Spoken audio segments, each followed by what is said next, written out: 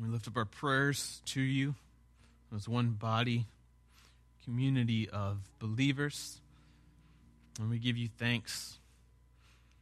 We give you thanks for your Son, who for us and for our salvation came down from heaven and became a man, was crucified, buried, and on the third day rose again, and then ascended to heaven where he sits right now. We give you thanks for your Spirit poured out among us, inside of each one of us, and here together active as a community. We pray, Father, that your love for us, the acceptance that we find in you, would be a transformative power in our lives, that we would walk from one grace to another grace as we mature into faithful believers who both look more like your Son and are better equipped to go out in mission to make disciples. We pray this morning that as we open up the Scriptures and discuss and study together, that your Spirit would be present and be speaking in a powerful way. It's in the name of the Father, and the Son, and the Holy Spirit that we prayed. Amen. I am fascinated with the brain. I've always a little bit been fascinated with the brain. There's so much that we can learn, and there's so much potential for our lives as we learn about the brain and make certain improvements. It kind of impacts almost every area of our life, including, I'll argue this morning, our faith. Have you ever heard of Baby Mozart? There are these products out there. Sometimes it's just music, or sometimes it's a DVD or a video. And what they do is they play Mozart or Bach, or a classical musician like that. Sometimes with the videos, there's kind of like these complex geometrical shapes that come with it. And the theory is that by adding this kind of enriched environment to your child's life, even as far as to the fetus in the womb, you can play this Mozart music, or to your infant watching these videos or listening to the music, the promise here is that it will lead to an increase in that child's IQ later on in life. This is a pretty popular belief. I'm familiar with the products. I think most of us probably are familiar with one of these things. This comes out of a field that we call neuroscience. And it's a booming discipline in the scientific community. It'd be hard-pressed for any of us to say we haven't seen an article on the internet or a video segment or a self-help or psychology or health book at the bookstore that doesn't make some mention of neuroscience. And neuroscience is this field that explores kind of the science of our brain, the chemistry, the electricity, the structure, the way it works, the way it reacts to certain things that we do. And as we learn more about the brain, we discover a lot of important things. We discover the potential for our actions and intentions to mature and develop our brain and the pathways inside of our brain. And we also start to figure out that we're wrong about a lot of stuff. It's only actually been the past 100 years or so that we've had access to technology and the correct understanding to really start to make some gains in the field of the study of the brain. And one of the things that happens is, like all science, we come to believe that certain things we used to believe are now no longer correct. And Baby Mozart is actually one of these things. It's a very popular, they call it a neuromyth. It's kind of taken hold globally, but neuroscientists would tell you there's actually no scientific basis at all for playing this music, for seeing these shapes. If you look into the history of this, it comes out of one study that was done, and the study was a group of people listening to classical music, and then a few minutes later they performed some intelligence tests, and they did perform better on certain aspects of that intelligence test. There's a few differences, though, between this study and the babies or the fetuses. The first is that this study was with college students, not young kids, not infants. You see a big age difference there. The brain works differently between college students and babies. Although I'm a professor, sometimes it doesn't seem like it. They can be babies sometimes, but so can I, so I think it goes both ways there. The second big difference between kind of the Mozart theory or effect and this study is that this study actually only had effects that were transient. It only lasted about 20 minutes. after about 20 minutes, the intelligence improvement was gone. It wasn't something that carried over later into life or that built up over time. And what happened is right after the study came out, the way that media sometimes does, it blows up all over the internet and in articles and in journals and books. And someone wrote a book called The Mozart Effect that, without any kind of scientific basis, claimed for the most part from the study that listening to Mozart can pretty much improve every aspect of every person's life, including the enrichment of our babies here. Scientists would say, though, that our infants don't even actually have the neural structures to understand and process complex music. They will say music's a powerful thing in the life of a child, but here's how it's powerful if they start to learn an instrument. And this is the type of enrichment that does produce kind of a mature brain. We're starting a new series this morning called Neuroscience and Faith. And what we're going to be doing is exploring the importance of understanding the brain, the potential that it provides us in terms of how it informs our faith. Now, I have to admit as we begin that I'm not a neuroscientist. I don't play one on TV, and I don't particularly want to play one at church. It's an ambitious task to try to talk about a field as complex and dense as neuroscience. My nose has been in a few textbooks over the last month or so, but I still kind of feel like every time I read something, I'm trying to learn it again for the first time. And so here's what we're going to do in this series. We're going to look at spiritual disciplines, things that the scriptures tell us to do, to walk in order to faithfully follow Jesus, in order to flourish as a human being.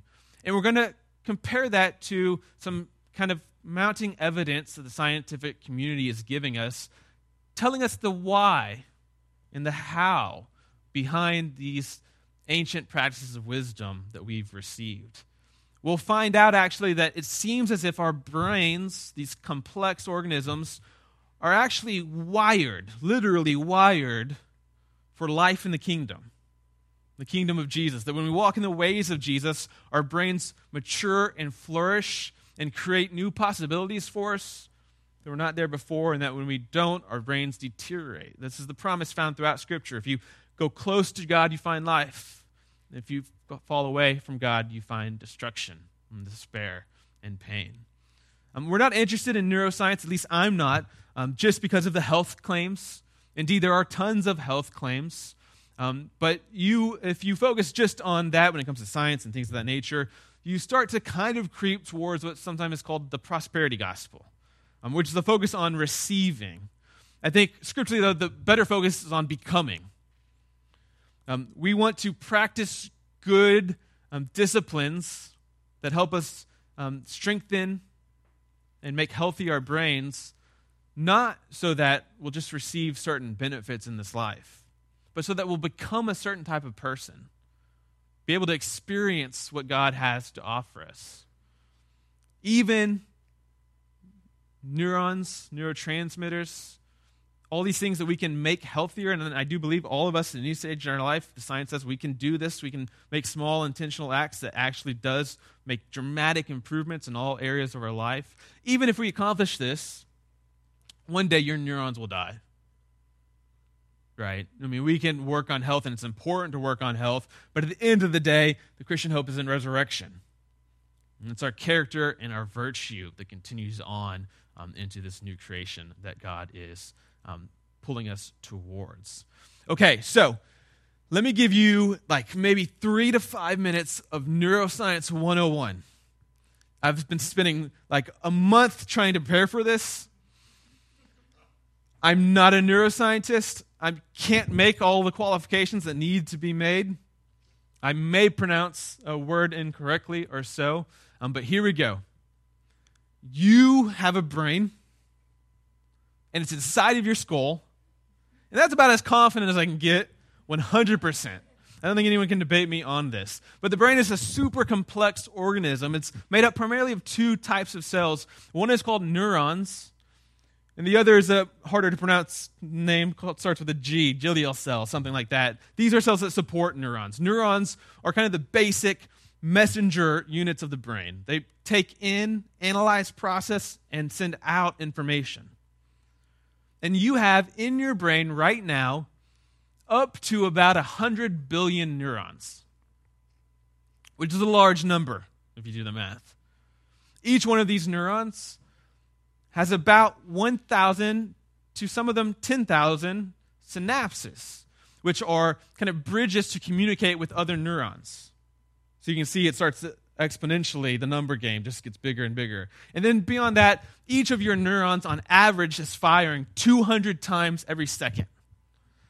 So the amount of processes that your brain is going through just right now to try to understand someone who doesn't know science, trying to talk about science, it's trillions and trillions of very exact, very powerful, very profound processes. The brain communicates with electricity and with chemistry.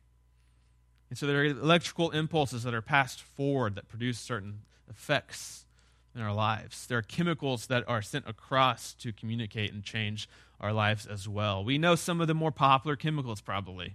Dopamine, which functions in our kind of reward center. It makes us motivated. It makes us focused. If you are someone who has ADHD, you're probably familiar with dopamine. Somehow administering dopamine in your life probably makes you a lot more focused, a lot more motivated. Serotonin is another one. The two of these are usually called the happy chemicals. Serotonin seems to be pretty well related to feelings of happiness and contentment. These are all things that our neurons produce that change our lives. And what neuroscience is able to do through different kinds of scans and studies is take a deep look inside of our brains and see exactly what is happening. When we experience something, when we do something, when something is done to us, how do our brains process this? What's the flow of the message? What things produce more of certain chemicals, and what things inhibit the production of those chemicals? And we can slowly but surely start to understand the very complex lives that we all lead. The first thing this does for me is it makes me just wonder at the marvel of creation. I mean, our bodies, not just the brains, are so complex. And this reflects on the intelligence and wisdom and just pure creativity of God. It also makes me grateful just from the outset because as many things that are happening in your body, that's as many things that could go wrong. And yet God in His faithfulness wakes up our neurons every day, helps along these electrical impulses, sustains the production of these chemicals. I was reading a passage earlier this week that said, perhaps God delights in monotony and doing the same thing over and over and over again. Perhaps the sun doesn't just get up by itself, but instead every morning God says, rise. And every sunset He says, go down. Perhaps daisies aren't just made automatically, like with a press in a factory. Perhaps God delights in making every single daisy individually and never gets tired of the beauty and the intricacy through creativity that it expresses. Our bodies are powerful things. Understanding our minds is important, has a lot of potential for us. And through this series, we're going to look at a few ways that these spiritual disciplines interact with and transform our minds. We're not looking at this to try to prove anything. Okay, I think it's always a bad bet when you rely on science, which is kind of constantly changing, to try to prove something. We're going to instead let this kind of scientific evidence just inform our faith. In a sense, this is like a series we did earlier in the year called Liturgy, where we talked about the embodied aspect of worship. That worship is embodied and physical because we are embodied and physical. And so to intentionally participate in classical, traditional, physical worship is to form our character. This, in a sense, is the same thing, exploring the embodied experiments, but not of worship, of spiritual disciplines. What happens to our bodies? How are we made new, which is the promise of Scripture, when we follow Christ? And as we'll see, we're actually literally made new. Our brains, the structure, the molecular makeup, they're transformed. The first thing I want to look at, the first spiritual discipline I want to look at is gratitude. So if you have a Bible, open up with me to 1 Thessalonians chapter 5. 1 Thessalonians chapter 5. If you're familiar at all with the kind of positive psychology movement, things of that nature, you'll find that a whole kind of field has kind of grown up around gratitude. This is not actually a new thing, human beings appreciating gratitude. It's very ancient. Cicero, a philosopher, once said that gratitude was the kind of mother of all virtues. All good character traits, all virtuous aspects of humans start and proceed from this experience of gratitude. It's a powerful thing in our lives and in our faith. Look at 1 Thessalonians. We'll look at one verse here, chapter 5, verse 18. The scriptures say this: "Give thanks in all circumstances, for this is the will of God in Christ Jesus for you." We find here a command. This is not a suggestion. Paul here is not saying, like, if you ever get around to it, it might be nice to feel grateful for it. If ever the dice roll in your favor, gratefulness might be a good option to explore. He says, do this. This is a command. This is a matter of obedience. And this is a command that you don't find isolated here in this passage. In fact, if you were to read the Bible from the front cover to the back cover, and you paid attention to this, what you'd see is the command to be thankful is one of the most central commands that we have in the Scriptures. It would appear upon reading that gratefulness, thankfulness, makes up a large center of the Christian faith. From very long, the Israelites were constantly told to be thankful. The Israelites were a culture, a society in the ancient world of parties, festivals. If you compared how many days off they had compared to our modern work year, you'd be a little depressed, and you need to practice some of these tools here.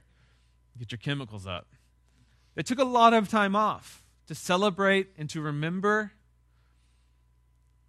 because God commanded them. He seems to know, right, as if he created us, what the best way is for us to flourish and mature. He even gave them physical ways to be thankful. At times he'd say, build a structure here.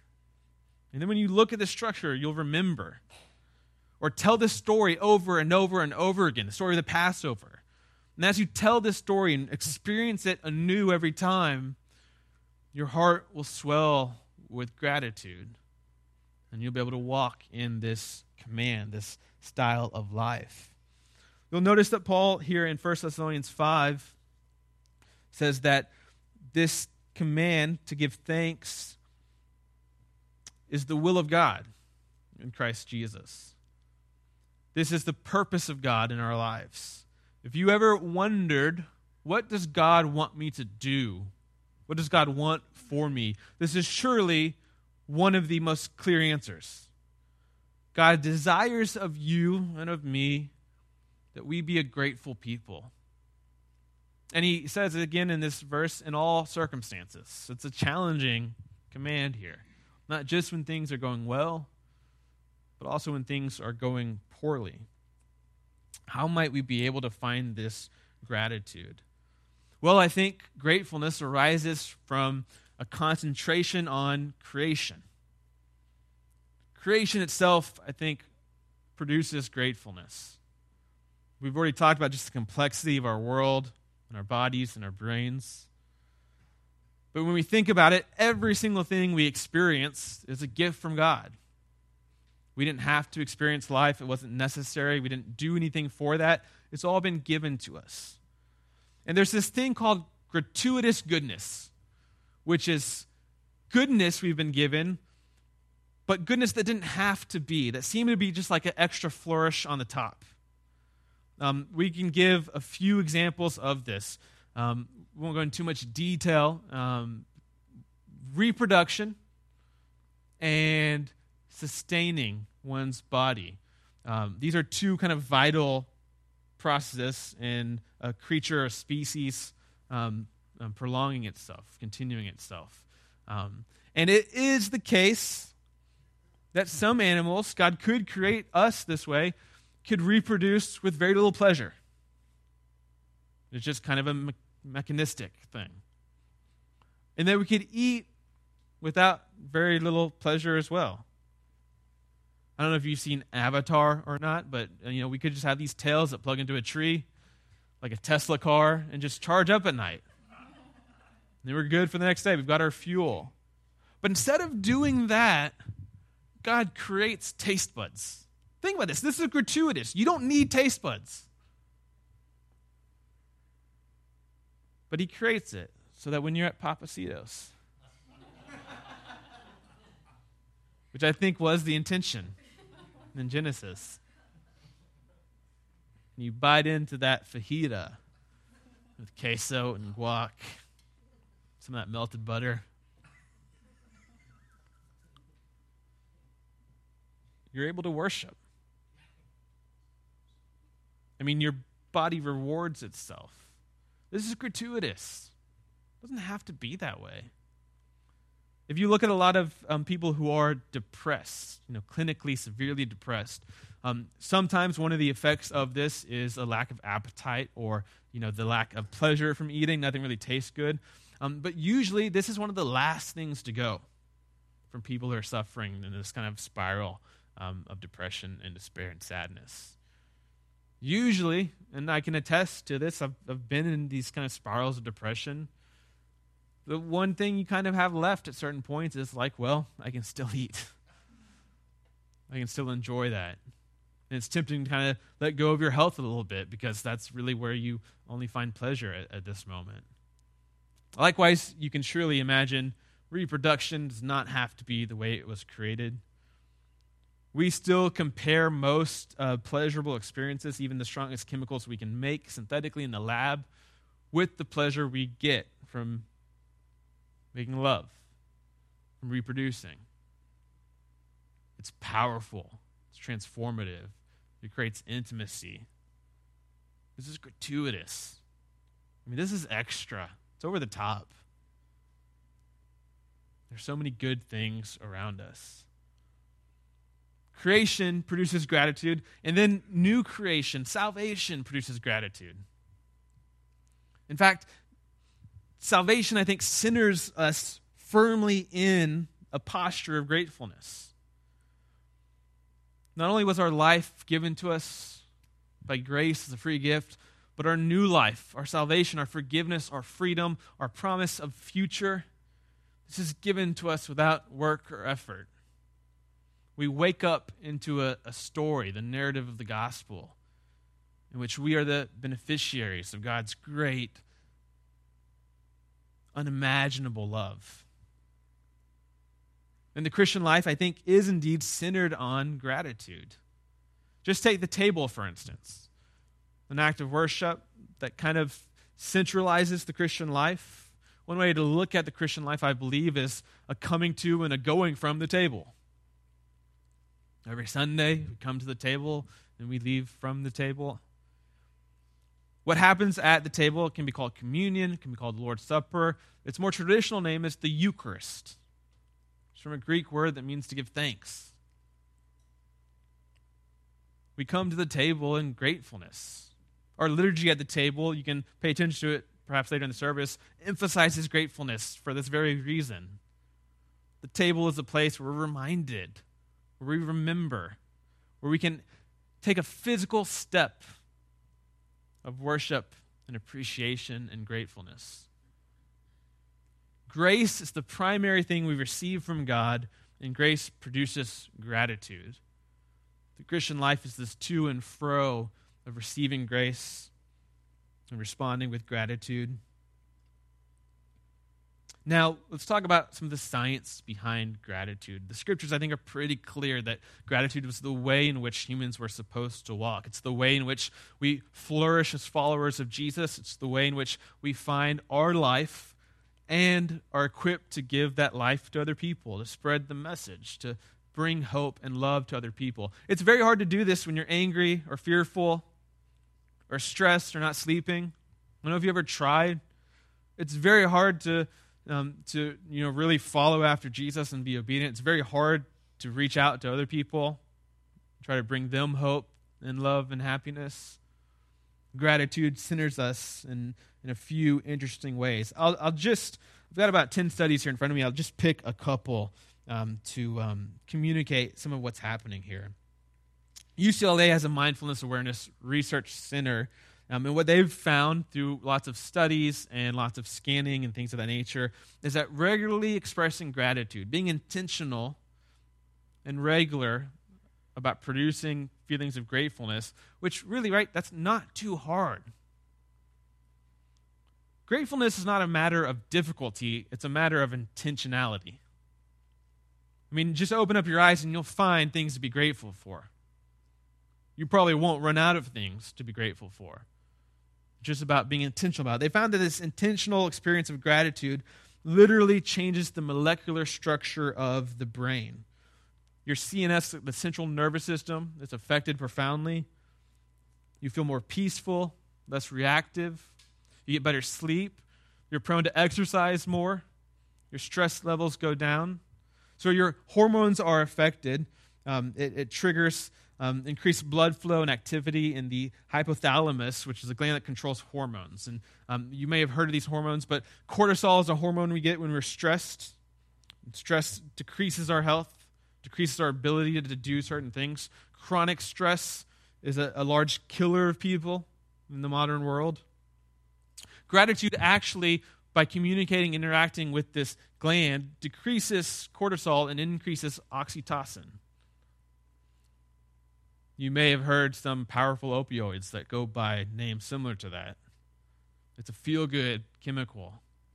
And remarkably, the areas of the brain that this activates, this feeling of gratefulness, this hormone production, are not found where scientists initially expected them to be found. They thought this would mainly be a thing happening in the parts of the brain we associate with rewards and pleasure. What they found was gratefulness is actually more centered in the parts of the brain that we understand as relating to morality, relationships, and perspectives on the world around us. It's not simply feeling pleasure, it's actually a complex social emotion. Gratefulness makes you more likely to be generous. It creates this kind of virtuous cycle. Gratefulness opens up your eyes to what other people are doing in the world and for you. Gratefulness in response to God, I think, deepens that relationship, this social walk that we have with a personal God. So we recognize His provision for us and His grace for us. Of course, gratitude also chemically affects our brains. It releases and increases the production of popular neurotransmitters. We talked about a couple of them, dopamine and serotonin. These are produce feelings of contentment. They help us focus, be motivated. They decrease depression. They decrease anxiety. They're called the happy chemicals. If you have ever struggled with a mental illness, and I have, you know that there's two primary ways to try to affect our brains if things seem to be off course. One is with electricity, because our brains communicate electrically. At the more extreme side of this, you have electroshock therapy, electroconvulsive shock therapy, which is very extreme to most of us. Actually, in like the psychiatric ward, it's the gold standard for treatment of depression. The side effects, while maybe severe in the past, aren't that bad anymore. They can control it a whole lot better as we study and learn more about the brain. But you can do a lot of littler things, too, with electricity to help your brain out. You can magnetically stimulate parts of your brain. And there are lots of procedures like this that have great effects on depression and anxiety. And then you can, of course, take pills. And most of the pills are a chemical strategy. So what these pills will do, these popular antidepressants, is they will increase the level of serotonin, say, or dopamine in the brain, or they'll inhibit parts of the brain from taking that chemical back so that it sit a little bit longer in your brain and you experience a little bit more of the effects. Again, this is a very complex thing. Anyone who's had depression knows this. Your depression, your experience as a human being is more than just biology. Culture affects you. Experience affects you. Personality, genetics affects you. But you're definitely not less than a biological, chemical person. So we know things like with depression, serotonin, a decrease in levels of serotonin seem to be consistently related to feelings of depression. But we know there are exceptions. That's why when you're depressed, they don't take a test to level your serotonin levels, because it doesn't really tell you exactly. That's why when you take certain antidepressants, there are a handful that almost all do the exact same thing, but it's almost like a puzzle to figure out which one might work in your body. It's complex. But dopamine, serotonin, these things are produced. Another study that I found interesting was a study at the University of Southern California, which used some of the advanced MRI technology we have to determine the neural correlates of gratitude, so what parts of our brain are activated by this.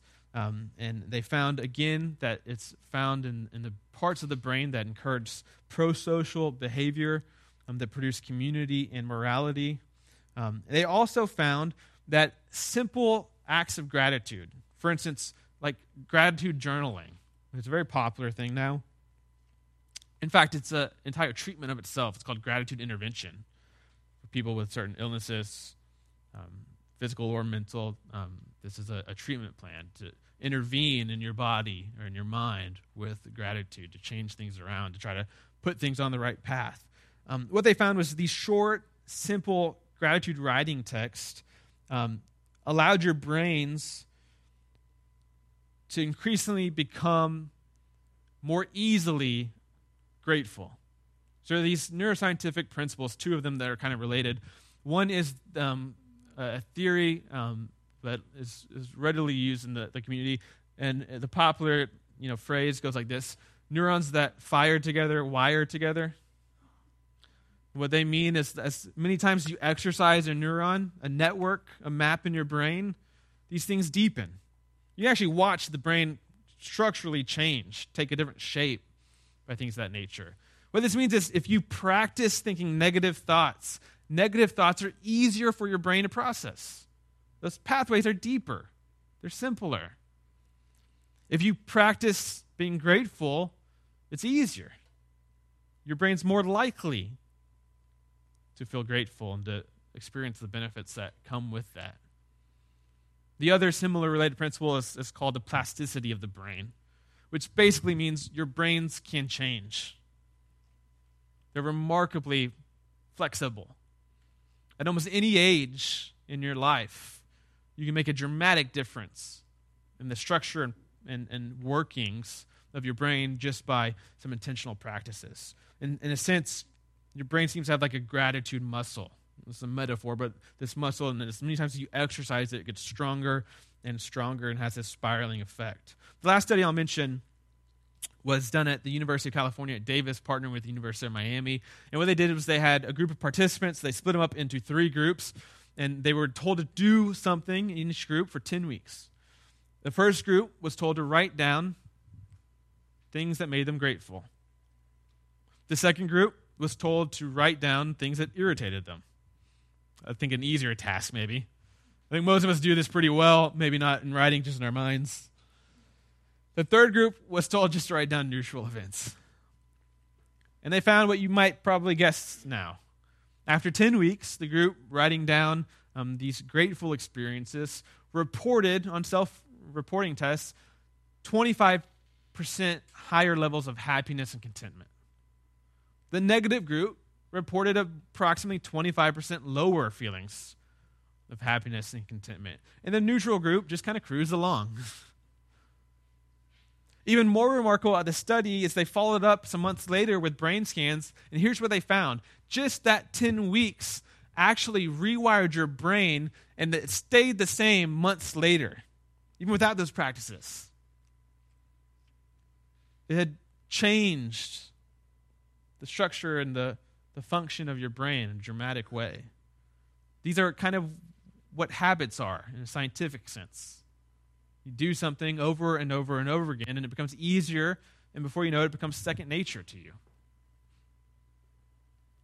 And gratitude is one of these things that we can utilize in our lives, not only to be obedient to the commands of God, but with these expanding scientific studies to understand why it is that God commands us to be grateful, and how it is that this gratefulness enriches our relationship with Him and with others, and allows us to be more faithful as we follow Jesus. So here's how I want to end this sermon. I'm going to give you 3 practices of gratefulness. 3 things you'll find over and over and over and over again, recommended by neuroscientists and recommended by spiritual formation experts. They converge on their recommendations for human beings. The first one, I think, if you're going to choose any one of these 3, and I really encourage you to, is the one I would say, do this one. If you don't want to do all 3, whatever, do this one. This will, I think, have the most effect. And it's this: keep a gratitude journal. Most journals, productivity, journals, to-do lists, calendar, scheduling things, often they'll now include this kind of gratitude science, and they'll incorporate that into just planning your day and your calendar and your to-do list and your goals. But here's where it gets super effective. Here's where you can really pinpoint, maximize the effectiveness of this. When you wake up, before you really get started, write down 3 things you're grateful for. When you go to sleep, while you're still awake, not like fading out, write down 3 things you're grateful for. And people who do this, both religious and non-religious, find they sleep much more peacefully and restfully. They relate to others a lot more successfully. They're able to accomplish more. Religious people, Christians, experience this growth in their relationship with God, experience an increased capacity to find life in Jesus and his kingdom, and to offer that life to other people. The important part about this is to be specific. So better than saying I'm grateful for my granddaughter would be to say I'm grateful for my granddaughter's laughter, which brings me joy in the moment, which centers me in the life that I have. Better than I'm grateful for my house would be I'm grateful for the opportunities my house affords me to experience connections with other people, to feel safe and comfortable. The other 2 practices are this: redirect negative thoughts. It's called self-talk. This is actually, again, a theological principle that has been reached as a conclusion apart from any science. We sometimes call this preaching the gospel to ourselves. If you've ever done some mindfulness type stuff, what you realize is that you are not your thoughts. And oftentimes, we really get off track when we just assume we're controlled by our thoughts. This is really what meditation is. It's just standing as neutral observers of our thoughts and recognizing we don't have to believe them. We don't have to follow them. They come and they go. Cognitive behavioral therapy, one of the most successful ways of counseling, is simply this: learning how to talk back to ourselves, learning how to interrogate our assumptions. I'm fearful that because this person said that to me, that I might lose my job. And the ability to say, okay, is that really a rational thing, though? What's the likelihood of this? What is the likelihood that me worrying about this will increase, my ability to avoid it? Things of that nature. There are a couple ways you can practice specific strategies with negative thought, self-talk. I'll give you one that I like. It's switching haves to gets. So instead of I have to go pick up my kids at school, I get to go pick up my kids from school. And it's not like a cheesy, just kind of cliche thing for you to do. Like, we still understand this is a chore, right? This is a pain. I'd rather not do it. It's just a way of reframing it, even if it's still kind of a negative experience. So if I have to go grocery shopping, guess what? You get to go grocery shopping. None of these things are promised to us, and these are surely not gifts the entire world receives. Instead of I have to go to church, well, you do. I'm sorry. We'll just leave it at that. I get to go worship. Powerful gifts in our lives. The very last one is this. As embodied creatures, it's good to do more than just writing or mental thinking. It's good to verbalize things. And so one practice that's often recommended is to tell a spouse or a friend or a coworker something you appreciate about them every day.